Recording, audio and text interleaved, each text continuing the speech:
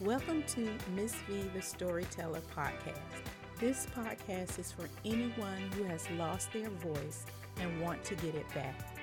I lost my voice at a very young age, and it took me years of pain and hurt to get it back.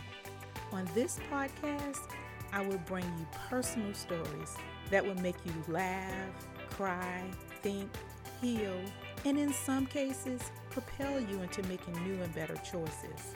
At the end of each story, I give you my thoughts of what happened. I also ask you probing questions to make you think about how you would have handled the situation. No one is perfect and no answer is wrong.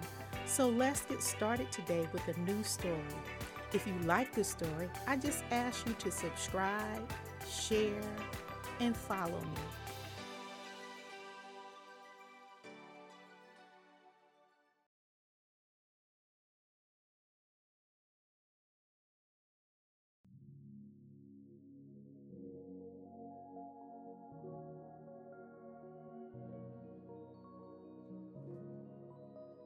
Hey, it's me, Miss V, the Storyteller.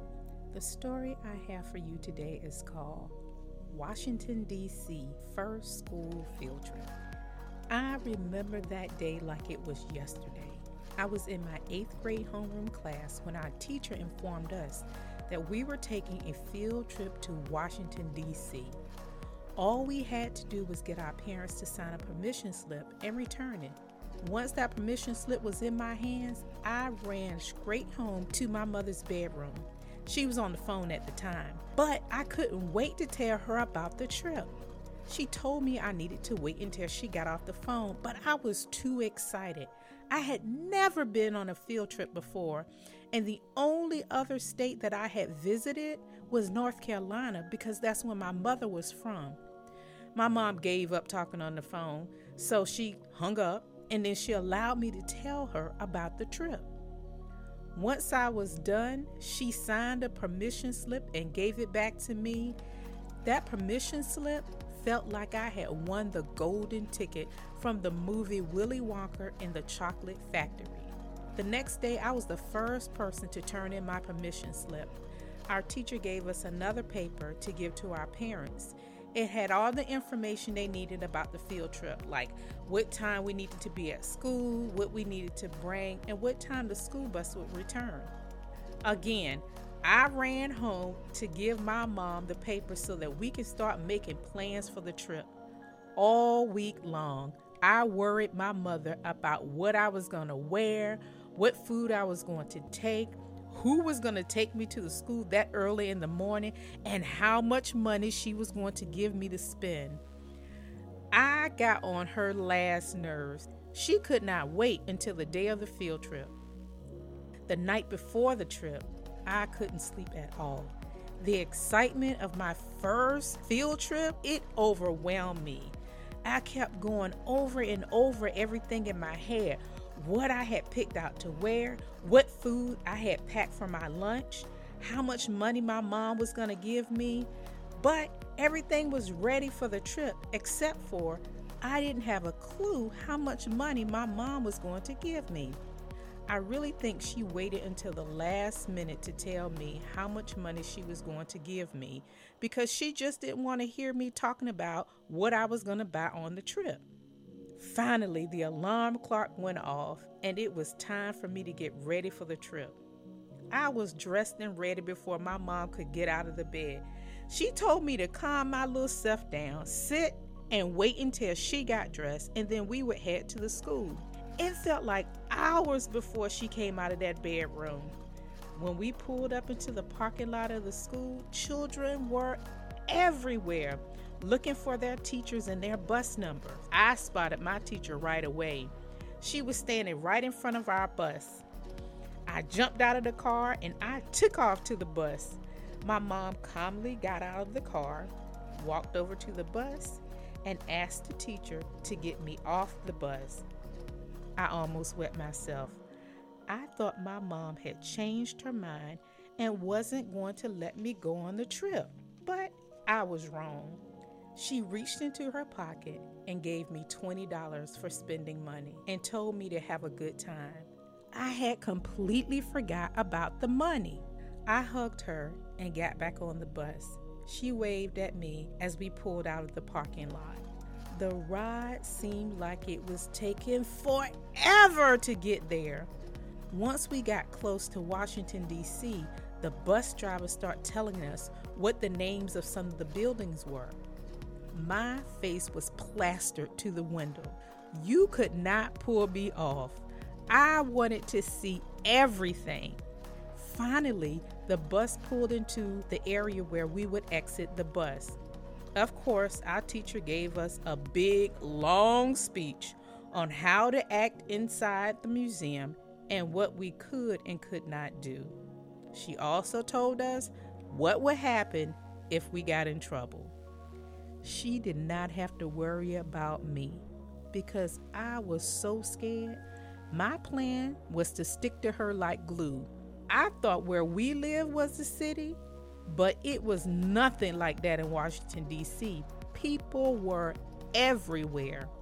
I had never seen such a large group of people gathered together in one place. As we walked around the first museum, my fears kind of began to fade. I discovered everyone was there for the same reason. We were all there to see the exhibits. As we walked to the next museum, I noticed how big the city really was compared to ours, and the huge crowd of people just walking along, minding their own business like we were. I thought about it, and our city back at home, it didn't seem that bad after all. When we reached the U.S. Mint building, our teacher stopped and gave us another long talk about how to behave and what we should and should not do inside the building. Now, this building was different than the others. Signs were posted everywhere. They scared the mess out of me. I thought if I breathed wrong, they would take me to jail. Now, I know this is silly thinking, but you have to realize it was my first field trip. Now, there is always someone who wants to test the rules, and he did. They jumped on that boy so fast, I am sure I saw his head spin around. Of course, our teacher was mad at him. She marched his little tail right to the bus and called his mother. Let's just say no one else misbehaved for the rest of the trip.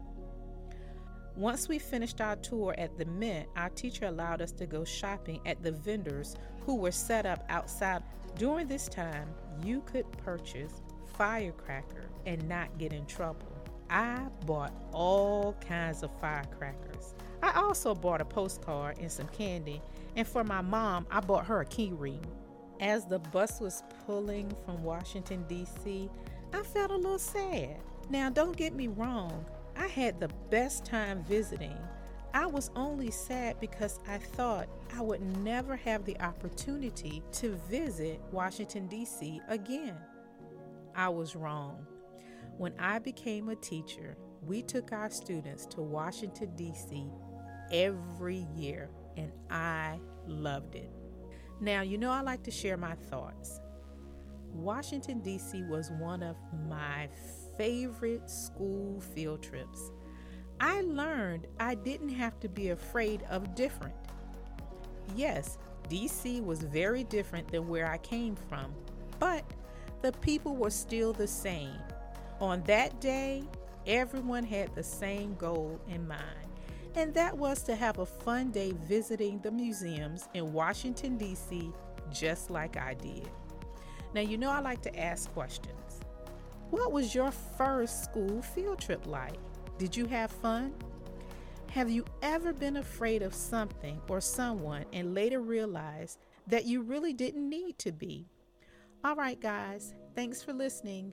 Bye.